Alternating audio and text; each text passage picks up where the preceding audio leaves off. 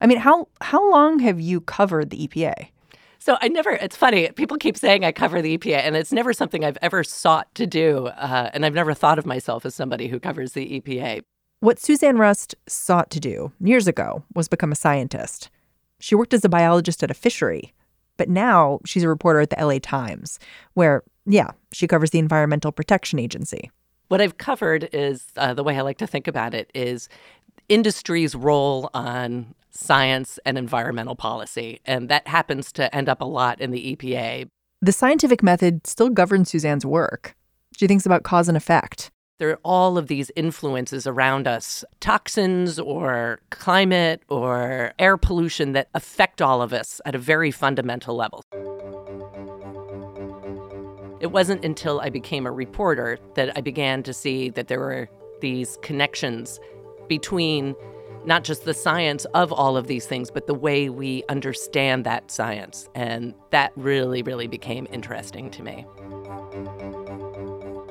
I moved from just the pure science and the interest in the science to what's controlling the way we're exposed to this stuff and who's deciding how much of this can we have.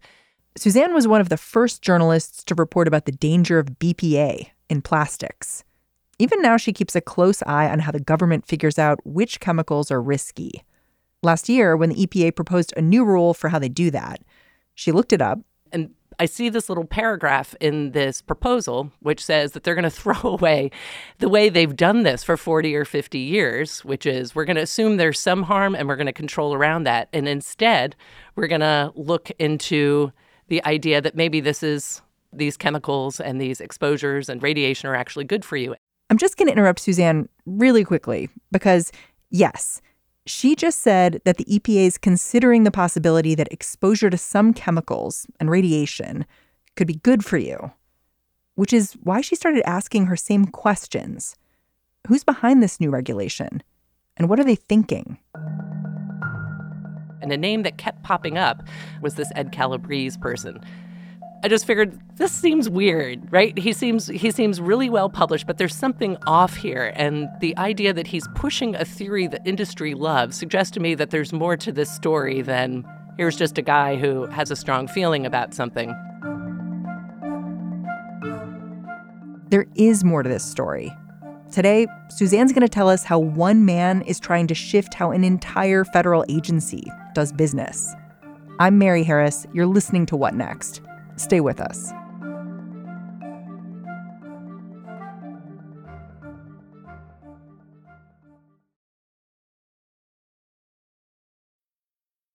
When it comes to weight loss, no two people are the same. That's why Noom builds personalized plans based on your unique psychology and biology. Take Brittany. After years of unsustainable diets, Noom helped her lose 20 pounds and keep it off. I was definitely in a yo-yo cycle for years of just losing weight, gaining weight, and it was exhausting.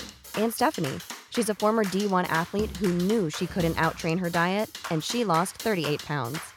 My relationship to food before Noom was never consistent. And Evan, he can't stand salads, but he still lost 50 pounds with Noom. I never really was a salad guy. That's just not who I am. Even through the pickiness, Noom taught me that building better habits builds a healthier lifestyle. I'm not doing this to get to a number. I'm doing this to feel better. Get your personalized plan today at Noom.com. Real Noom users compensated to provide their story. In 4 weeks, the typical Noom user can expect to lose 1 to 2 pounds per week. Individual results may vary.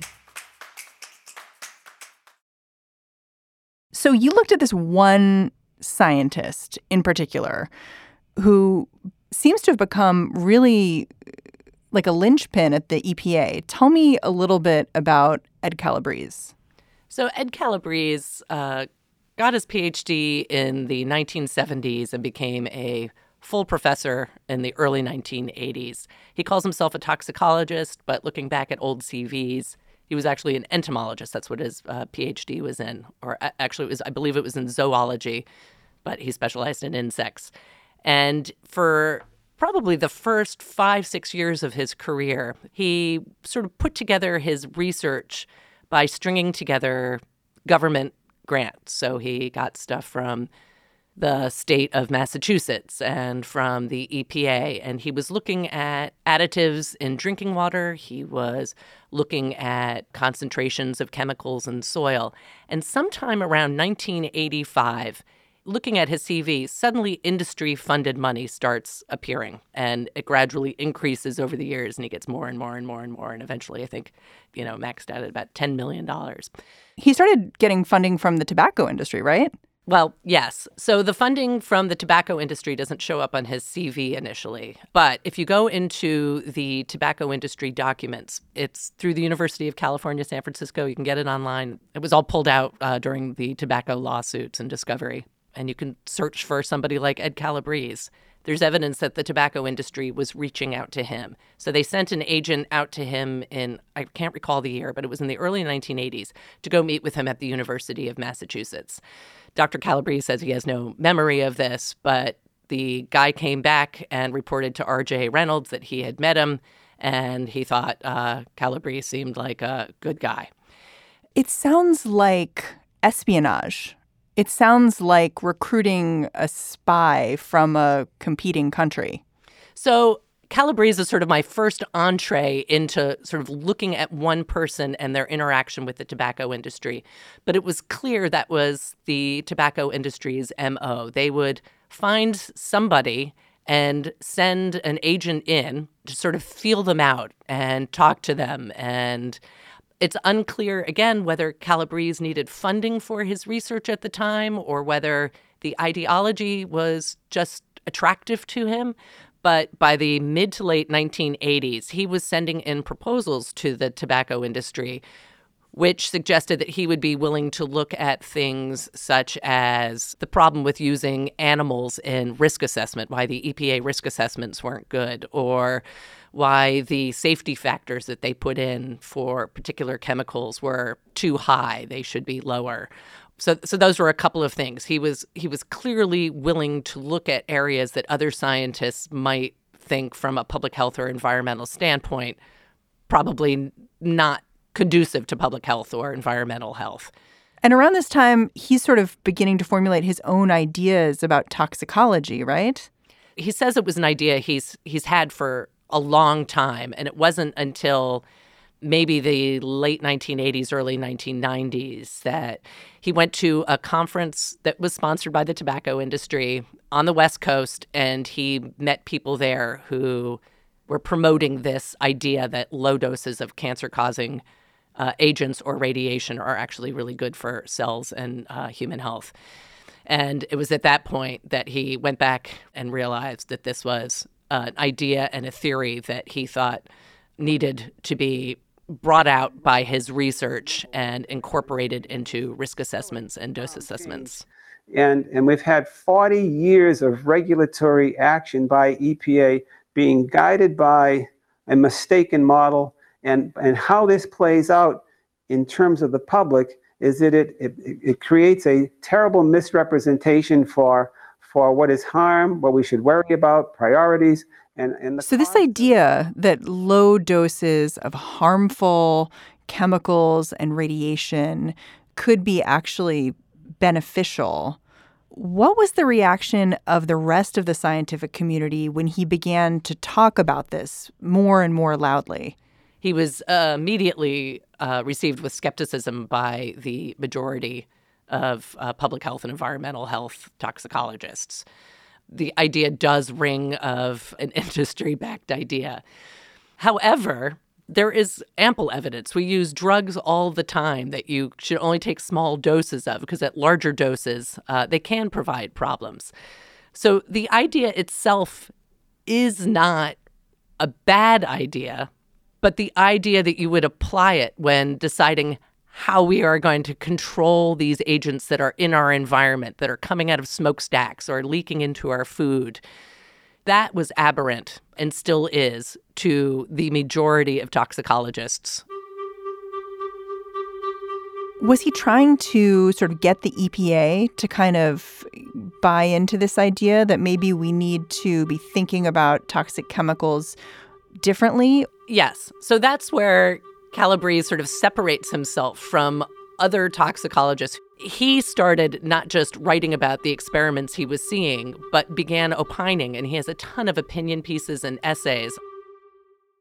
Now, many people grew up and they are still brainwashed. Many are still brainwashed within the EPA and other regulatory agencies, holding on to a flawed science. How do you uncultivate essentially hundreds, maybe many hundreds of scientists within EPA and other regulatory agencies to move on from where they are? And I have to say, I went through that process myself. It's not an easy process. It sounds like Professor Calabrese was sort of seen as a curiosity in the scientific community. Like he would publish articles in respected journals about his theory that we can give low doses of chemicals and radiation, things that can be harmful, and they might actually be okay. But then there was this switch when the Trump administration came into office, and all of a sudden his ideas weren't just a curiosity. They were something that people in power were very interested in. You're absolutely right. And it may have happened even slightly before that. So the beauty of science, it's all about asking questions, and it's really fueled by curiosity. So when somebody proposes something like that, others begin to look and they try it out and they test it out. And I think in toxicological circles, at least my understanding is, people were curious about what he said. But when he began sort of expanding it beyond just sort of the curiosity and the interest and look at it happens here, look at it happens here, and pushing in his papers for let's approach everything like this. We're going to develop policy around an idea that everything at low doses is good for you was alarming. Clearly, when the Trump administration came in and Scott Pruitt became the administrator of the EPA, this idea was suddenly not just sort of relegated to an interesting sideshow any longer. It was suddenly put into federal policy, proposed federal policy, and it was really alarming to many. A lot of your reporting is focused on this very wonky rule, the strengthening transparency and regulatory science rule. Tell me about that. It's mostly about epidemiological research. But there was this small little paragraph in there that had to do with the way that the EPA was going to test chemicals. And since the 1950s or 1960s, the way federal agencies have done this has always been to really protect the public. If they don't know something, their default is, let's assume it's going to provide a little harm. So let's put the burden on industry to stop it and not on the United States population and public to hopefully endure it and not get cancer. And it's this idea that makes sense, which is like exposure is kind of this upward line. So if a lot of radiation causes a lot of harm, then a little radiation probably causes harm too, probably a little bit less, right? That's the idea. But I think any toxicologist you talk to will tell you that is a really good general rule to follow, particularly when we don't know anything. At this low dose level, it is very unclear how all these chemicals interact with one another, how the human body deals with it. Different species may react differently, cells may react differently, and there's just a lot of unknown. And so what the public agencies have routinely done and said is, let's just take an approach that is protective of public health and the environment. And we know it works. We've done it for years. Let's just keep going that way. This new rule, what it basically says is we're going to throw out that default.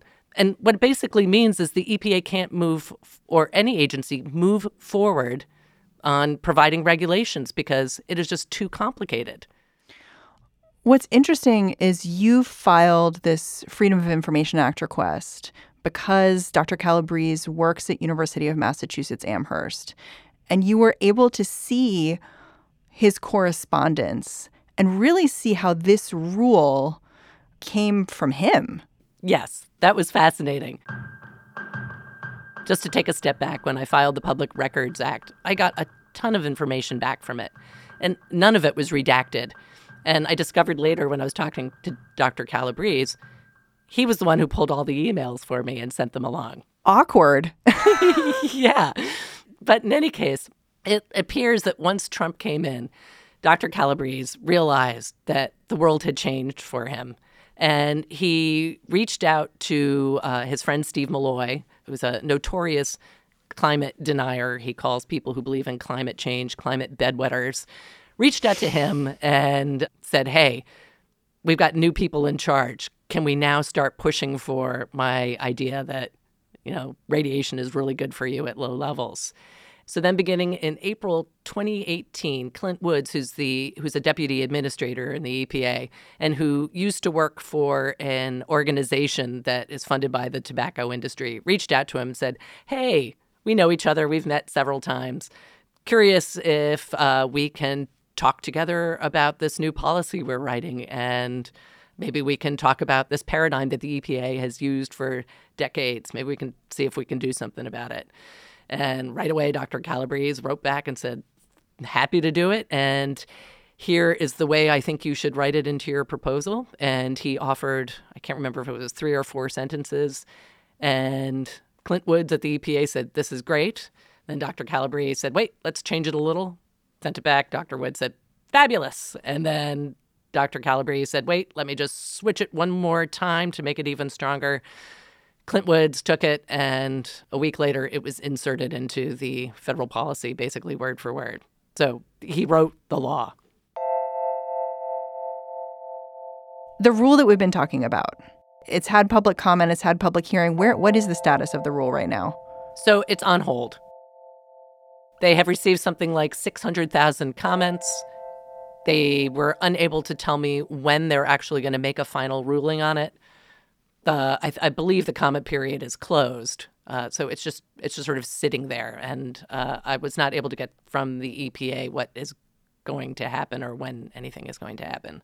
I wonder, even if this regulation went into effect, how much of a difference it would make. So I've done reporting on lead and the fact that lead is in this same category of something that we assume at low levels has a bad impact. But the fact is that we all know lead is everywhere. And the EPA or whoever actually can't really regulate it like that. They can't crack down on lead. We just sort of accept lead as everywhere. And so even though the EPA regulates it in this way, it's not actually having any impact to get it out of the environment. And so I wonder if the new rule would really change anything. It is unclear, but what it could conceivably do in the short term, if it is passed, is there could be reassessments of chemicals like arsenic in water or the amount of radiation that workers are allowed to be exposed to when they show up for work at Los Alamos or whatever. So standards could be rewritten if the EPA decides to embrace it. And what that means for all of us on chemicals that can actually be controlled is unclear and unknown, and I think for a lot of people, really scary. People talk about bureaucracy in government and how just nothing moves and things sit around for years and nothing changes. The EPA would say, all right, we're going to test this chemical, and then 10, 15 years later, they still hadn't tested it. And I think what's astonishing with this new administration is suddenly how quickly things that have been sort of ingrained within federal policy and regulation, risk assessments, are changing. Yeah. I mean, it struck me, too, that, there was not a lot of love lost for the EPA among scientists, in my experience as a reporter. A lot of scientists took issue with the EPA and the kind of equivocating that the organization could do. But now that seems like, great, bring that back. It is funny. Yes, I agree. When I used to speak to public health officials or toxicologists or endocrinologists, there was a lot of frustration with the EPA and how long they took. They seem resistant to change. And what's happening now is completely novel and new. I think everybody's looking at it now with a different perspective of, please bring back the old EPA where they took time before they changed anything, because we really want some input. We'd really like them to think about what we're saying here before they do something that can affect us all and, potentially affect generations to come. Suzanne Rust, thank you so much for telling me more about your reporting. Hey, thank you for having me. Suzanne Rust is a reporter for the Los Angeles Times.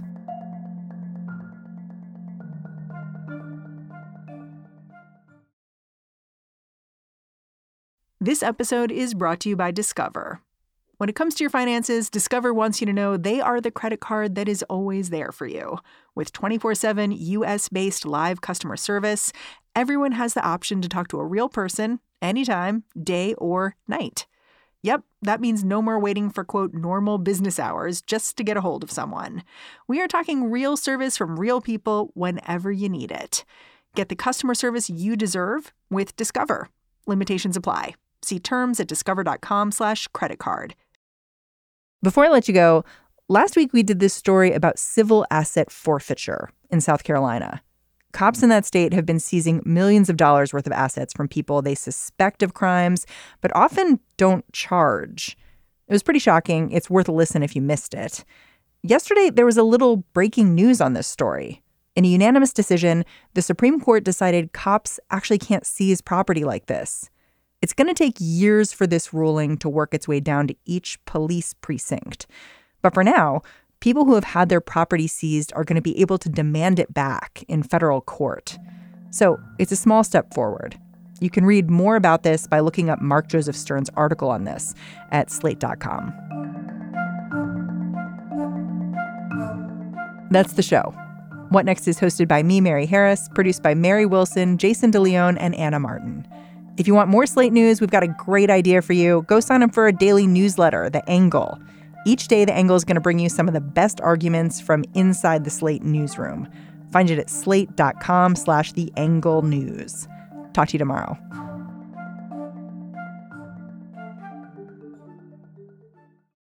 This is the story of the one. As a maintenance engineer, he hears things differently. To the untrained ear, everything on his shop floor might sound fine, but he can hear gears grinding or a belt slipping. So he steps in to fix the problem at hand before it gets out of hand. And he knows Grainger's got the right product he needs to get the job done, which is music to his ears.